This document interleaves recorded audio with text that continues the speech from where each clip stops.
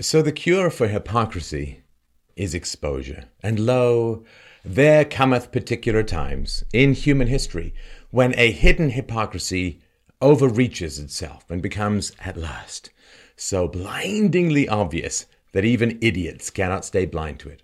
And then it falls, or will, at least if there are a few people with courage enough to push over its rotten and rotting structure. Here and now is where I step forward to do just that. Now, over the past few months, the central, soul-destroying, civilization-rending hypocrisy of our age has at last emerged so far out of the shadows that its grotesque mask can be seen by everyone. Here, I got a good idea. Let me show you so you can kick it in the teeth, do a dance, and sit on its rotting corpse. Take some time to stretch, warm up, get ready. We're going to do some work. Okay, so here we go. Let's say, hypothetically, that you are a penis-enabled white male. Likely Christian, possibly not. And let's say that you express concerns about Islamic beliefs and Sharia law.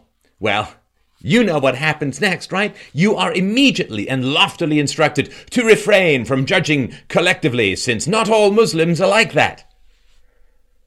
As a white male, frankly, this is an incomprehensible statement, almost like a joke, but too grim and pitiful to be actually funny. You see, although 50% of American Muslims want Sharia law and 25% of them approve the use of violence against those who give offense to Islam, we are not supposed to judge Muslims in any collective sense whatsoever. You see, that's Islamophobia. Because, adding phobia to any word is just such a wonderfully rational argument. All who disagree with me are suffering from philosophophobia. Do you disagree with that argument? Clearly you have phobia. See how easy that is? I don't need to actually argue a damn thing. So, the theory is that it is bigoted and immoral to judge a group according to the admitted beliefs of a quarter to a half of its members. Oh, sidebar, interesting question. What if this group's ideology also advocates lying to outsiders about its true motives and intentions? Could it be possible to reasonably extrapolate the prevalence of these beliefs? Well, let's just say I'll leave you to ponder on that one. So do you see how this works? We can't judge a group by the admitted beliefs of even half of its members, because not all members of the group are like that. Got it. So, in a recent survey, only a few percentage points of men admitted to using physical intimidation or coercion to get sex. Of these, well over half were repeat offenders, and the majority had already committed a wide variety of other violent crimes as well. Very few of these men were strangers. Most were, in fact, already dating their victims. Now, while rape, of course, is a horrible crime no matter what, stranger rape is surely what women and men have the most to be afraid of. Because, let's just say, if you have to date some tattooed thug with a criminal record in order to get raped, well, that's just a little bit easier to avoid than a guy who jumps out of the bushes on a lonely hiking trail. It's hard to get exact statistics, as you can imagine, but it's got to be less than 0.5% of men who engage in stranger rape behavior. Okay. Now, this 0.5% is 100 times lower than the number of American Muslims who want Sharia law in America. Yet we are repeatedly told that we live in a rape culture, that men are inherently dangerous and patriarchal and vicious and violent and just, well, rapey. Also, blacks and Hispanics, as well as Muslim migrants in Europe, rape at far higher rates than white men, but it's only white culture that is called rapey. I can actually see why minorities complain about being excluded and ignored. So, you see, men can be judged collectively by the actions of 1 in 200 men, or a few percentage points of men, but Muslims cannot be judged collectively by the beliefs of half the population. Okay, I got it, but I need to limber up a little bit. You might want to do a little bit of this, because wait, there's actually more. Okay, time machine swastika time, when you think of Germany in the 1940s, what do you think of? Why, Nazism, of course. But did you know that only 12% of adult Germans were in the Nazi Party? And that Hitler never actually received a majority vote throughout his entire political career? Furthermore, I'm fairly sure that a lot of Germans kind of had to join the Nazi Party for social or business or just defensive reasons. However, Germans are even now collectively blamed for Nazism, despite only a tiny minority actually being in the Nazi Party. The percentage of Germans in the Nazi Party was less than half the percentage of American Muslims who want to use violence against those who insult Islam. But you see, all Germans were Nazis, while not all Muslims are like that. Now, this collective blame is not only extrapolated from low percentages to pretty much everyone and their dog, but also stretched in time for decade after decade after decade, so that now, if any modern German expresses a desire to protect his heritage, he is usually called a Nazi, even though he was probably not even born for decades after the Nazis were destroyed. So, all German whites, particularly males, can be painted with the broad brush of Nazism, despite the fact that the ideology was destroyed and repudiated over 70 years ago. Now, when a modern German white patriot is labeled a Nazi, does anyone rebut such hysterical bigotry with the response that, oh, come on, only a minority of Germans were ever like that, and almost no Germans are like that now. You have Naziphobia. Hey, I've got an idea. Since we are talking about collectivist racist judgments, let's talk about racism in general. How does that concept work out for the white majority? Well, this is kind of how it goes. White-founded societies are generally called racist societies, which really means that whites are in general racists. Now, if you are a white person, it doesn't matter what you actually say and do, because the magic word institutional is used to call you a racist, without the trouble of actually having to prove that you have said or done anything racist whatsoever. Institutionalized racism and sexism is the modern version of the old doctrine of original sin, in that you're guilty, as a white person, of the most base moral crimes just by existing and being thirsty for vitamin D. How many white racists are there? Who knows? But if we assume that the KKK has at least some issues with different races, well, the KKK has a grand total of about 3,000 members at the moment. Let's compare that to the radical black organization, the Nation of Islam, which has been called black supremacist as well as anti-Semitic. Now, the Nation of Islam has roughly 50,000 members, more than 16 times the number in the KKK. Normalized by population, that is the equivalent of over 500,000 members, or more than 166 times the number of whites in the KKK. In other words, although blacks join supremacist organizations at 166 times the rate of whites, whites must be collectively judged as racists, while blacks are... If you point this out, you are told that not all blacks are like that, and you cannot judge a group by the actions of a small, radical cohort. In other words, you see, all whites are racist, but when you point out the more common black racists, you are told that not all blacks are like that. It's immoral to judge blacks collectively. It is moral to judge whites collectively. I feel like I'm in a room with O'Brien and a cage full of rats. And this with a straight face is openly called anti-racism. Look, no one is saying everyone has to be some kind of postgraduate expert in philosophy, but unraveling the illogic of this one is about as difficult as tying your shoes. It's kind of like gun control. You can't judge Islam by the beliefs of half its members, but you can judge gun owners by the actions of heavily medicated, crazy 1 in a million gun wielders. All right. Enough about race. What about, gender? Any hypocritical collective judgments going on there?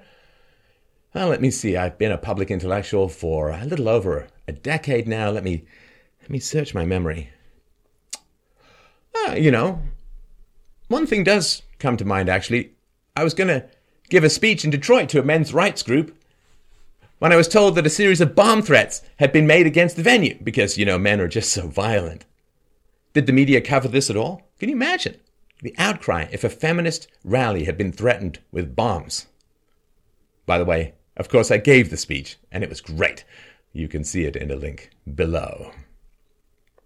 So this is how this one works.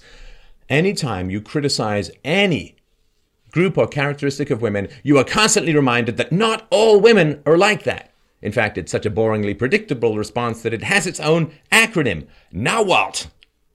If you say that some women are gold diggers who use physical beauty and state power to strip resources from sex-blinded men, somehow you are misogynistic and against women as a whole.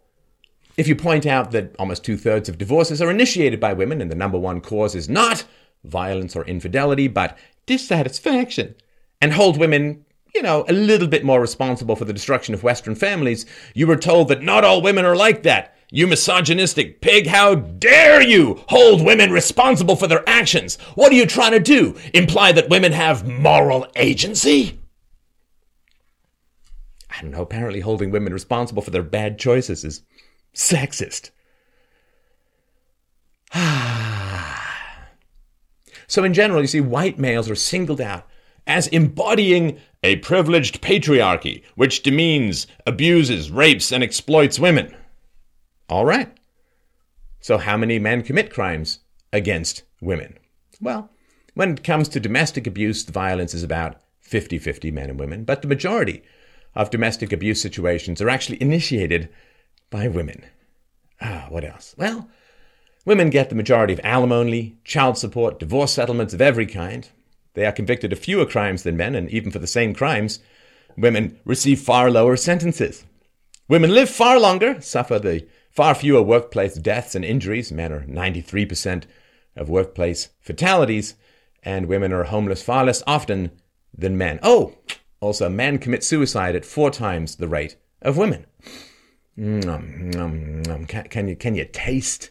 you taste the white male privilege? I know I can't. So are men some sort of violently privileged elite in society? It's not that hard to answer the question. Just ask yourself this. Do violent privileged elites ever allow open criticisms of their power and privilege? Just think of Joseph Stalin's Communist Party in Russia in the 1950s. Any criticism of them was generally met with murder at midnight or shipping the critics off to a frozen gulag, Ivan Denisovich style. Just imagine criticizing the Khmer Rouge dictatorship in Cambodia or the Nazi Party in 1942 or the ruler of modern North Korea, and you can see that if you are allowed to openly criticize a group, that group is decidedly not in possession of limitless privileged and coercive power. As the old saying goes, if you ever want to know who actually rules over you, just look for who you are not allowed to criticize. And that is not white males, not by any stretch of the imagination. Quite the reverse is true. I mean, really, who gets in trouble for criticizing white males? Whose side does the media take when white males are criticized or attacked by, say, black activists? Who has the real power in society? Oh, man. I mean, Lord, spare me from any more moral heroes railing against white men. Ooh, how brave, how edgy, how courageous. White people are racist. Kittens are cute. Neither statement is going to get you in much trouble, even though only one of them is true. So, yeah, a small minority of men commit crimes against women. Mostly men the women are sleeping with, and mostly non-white men. But when the concept of white male patriarchy is bandied about, who pushes back against this collectivist judgment by pointing out that not all white men are like that? I'm listening. Are you beginning to see the face of this monster yet? Do you need just a little bit more light on this horrible comedy? Okay, are you ready? Here's another example. Slavery. Ooh. Wait, did I just hear the sound of tens of millions of politically correct sphincters tightening as one?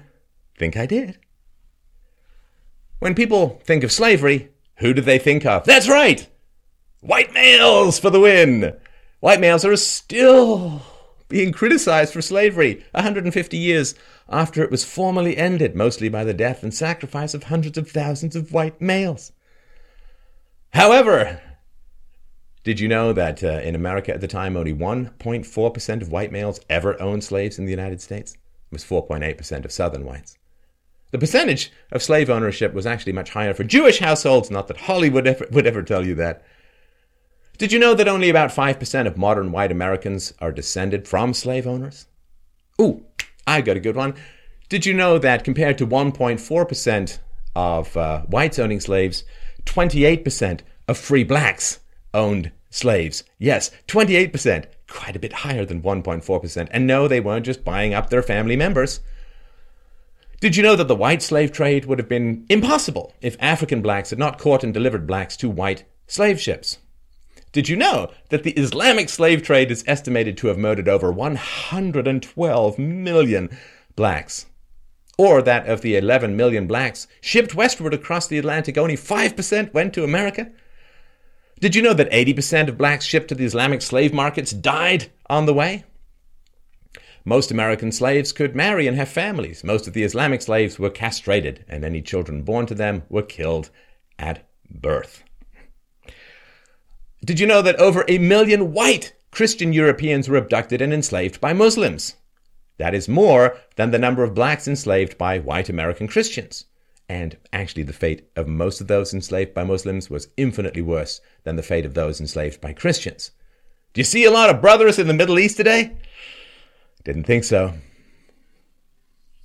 Did you know that decade after decade after decade, whites fought and bribed and bought and threatened the entire world to put an end to the barbaric and evil practice of slavery, which has existed as long as human beings have existed? So, very few whites owned slaves, whites ended slavery around the world, but now only whites are criticized for slavery. Tell me, just curious, is there any movement in Africa to demand reparations for the 140 million blacks enslaved and the 110 million murdered by the Islamic slave trade? Are black activists pounding tables and chanting, "No justice, no peace," in the white-robed court of the Saudi king? Of course not. It's not even mentioned. Because the focus must be on the group that practiced slavery the least, treated slaves the best, and ended slavery around the world. Not on the group that castrated and killed most of its slaves and actually continues a somewhat robust slave trade even into the 21st century. Call it what you want. Just don't pretend to call these judgments fair or just or moral. Do these facts make you want to just rush out and save mankind from its own darkest impulses? I tell you, sometimes I have my doubts, because it seems that no deed in history goes unpunished. If you want more, you can get the full story in my presentation, The Truth About Slavery, also linked below. Now, when it comes to slavery and white people, does anyone say, very few whites were like that and no whites are like that now, and if whites had not fought to end slavery, we'd probably still have it today? Of course not.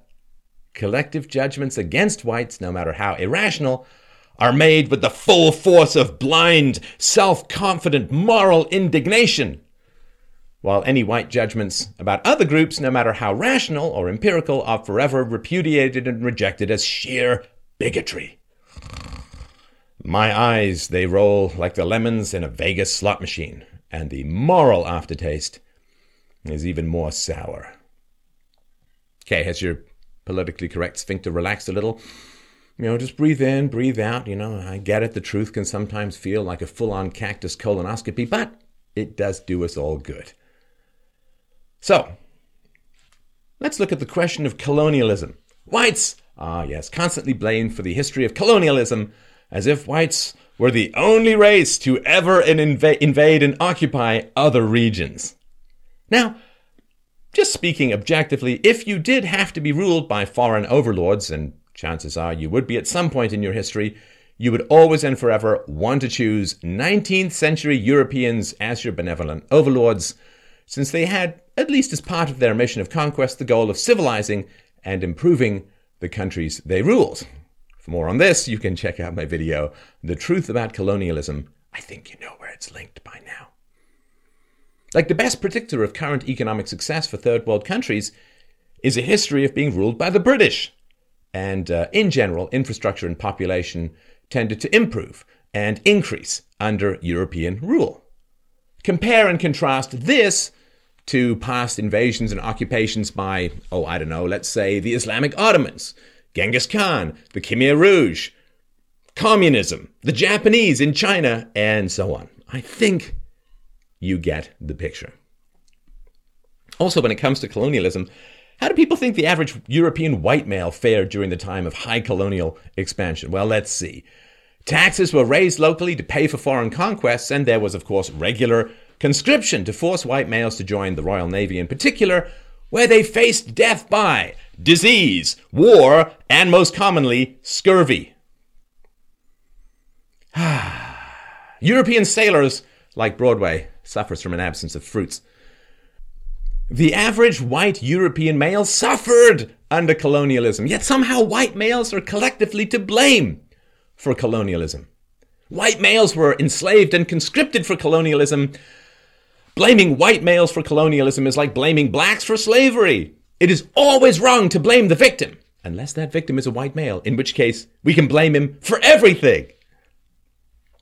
It's doubtful that more than 0.5 percentage point of the European population took the direct mercantilist profits from colonialism. As is usually the case with government programs like colonialism, the costs were socialized, but the profits were privatized. In other words, 99.5% of white males suffered under colonialism over 100 years ago, but all white males must currently be blamed for colonialism. How many people say, gotta push back on you that very few white males were ever like that, and no white males are currently like that? Only the crickets speak at this moment. All right, we'll just take one other final example. Since whites are collectively damned for the actions of very few whites, either in the present or hundreds of years ago, what could we say about modern American blacks? Oh, there are those sphincters going off again. Breathe through the truth.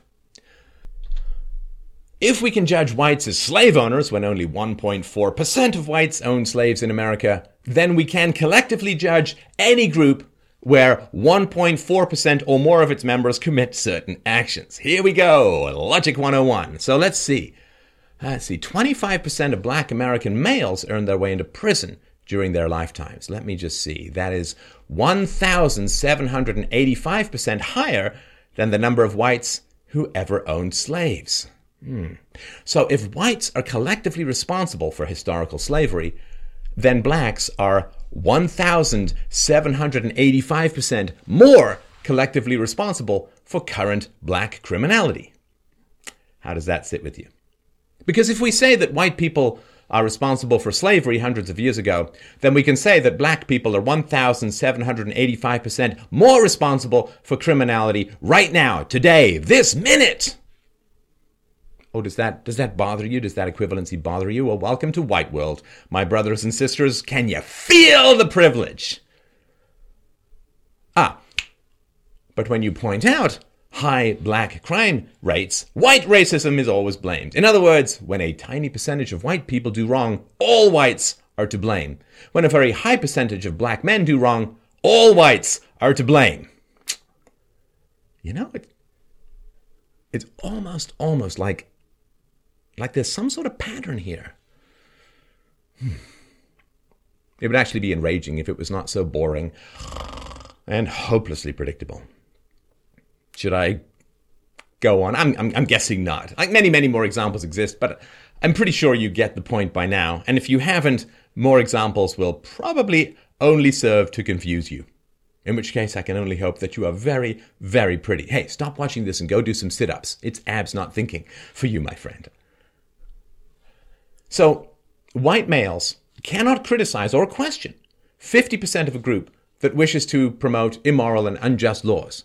But white males must be themselves endlessly and collectively judged and criticized for the actions of 1 in 100 or 1 in 200 white males in the present or even hundreds of years ago. This rank hypocrisy is frankly repulsively racist. If I say that whites are allowed to criticize blacks, but blacks are not allowed to criticize whites, that would be racist. If I say that it is permissible to judge all blacks by the immoral actions of a minority of blacks, that would be racist. If I say that blacks in the present must be judged by the immoral actions of a minority of blacks hundreds of years ago, I would be a racist. I certainly can't speak for all white males. That would be a collectivist conceit. But I can certainly speak for myself. And I think I've made some valid, accurate, empirical, and universal arguments.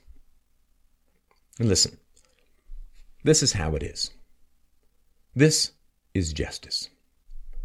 I treat people the very best that I can the first time I meet them. After that, I treat them as they treat me. So when I make collective judgments about groups based upon the documented preferences of at least, say, half the group, and people tell me that not all members of that group are like that, I must ask them as I ask you. When has that standard ever been applied to white males? To me, and perhaps to you. Let me break it down for you. If you have ever called white males or white society racist, sexist, homophobic, patriarchal, Islamophobic, misogynistic, you name it, then you have opened the door to collective judgments. Now, you can choose to close that door if you want and deny the validity of collective judgments of any and all groups, but then you owe white males one huge goddamned apology.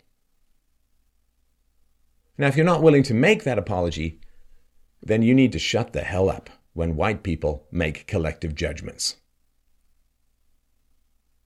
Your comments below are more than welcome.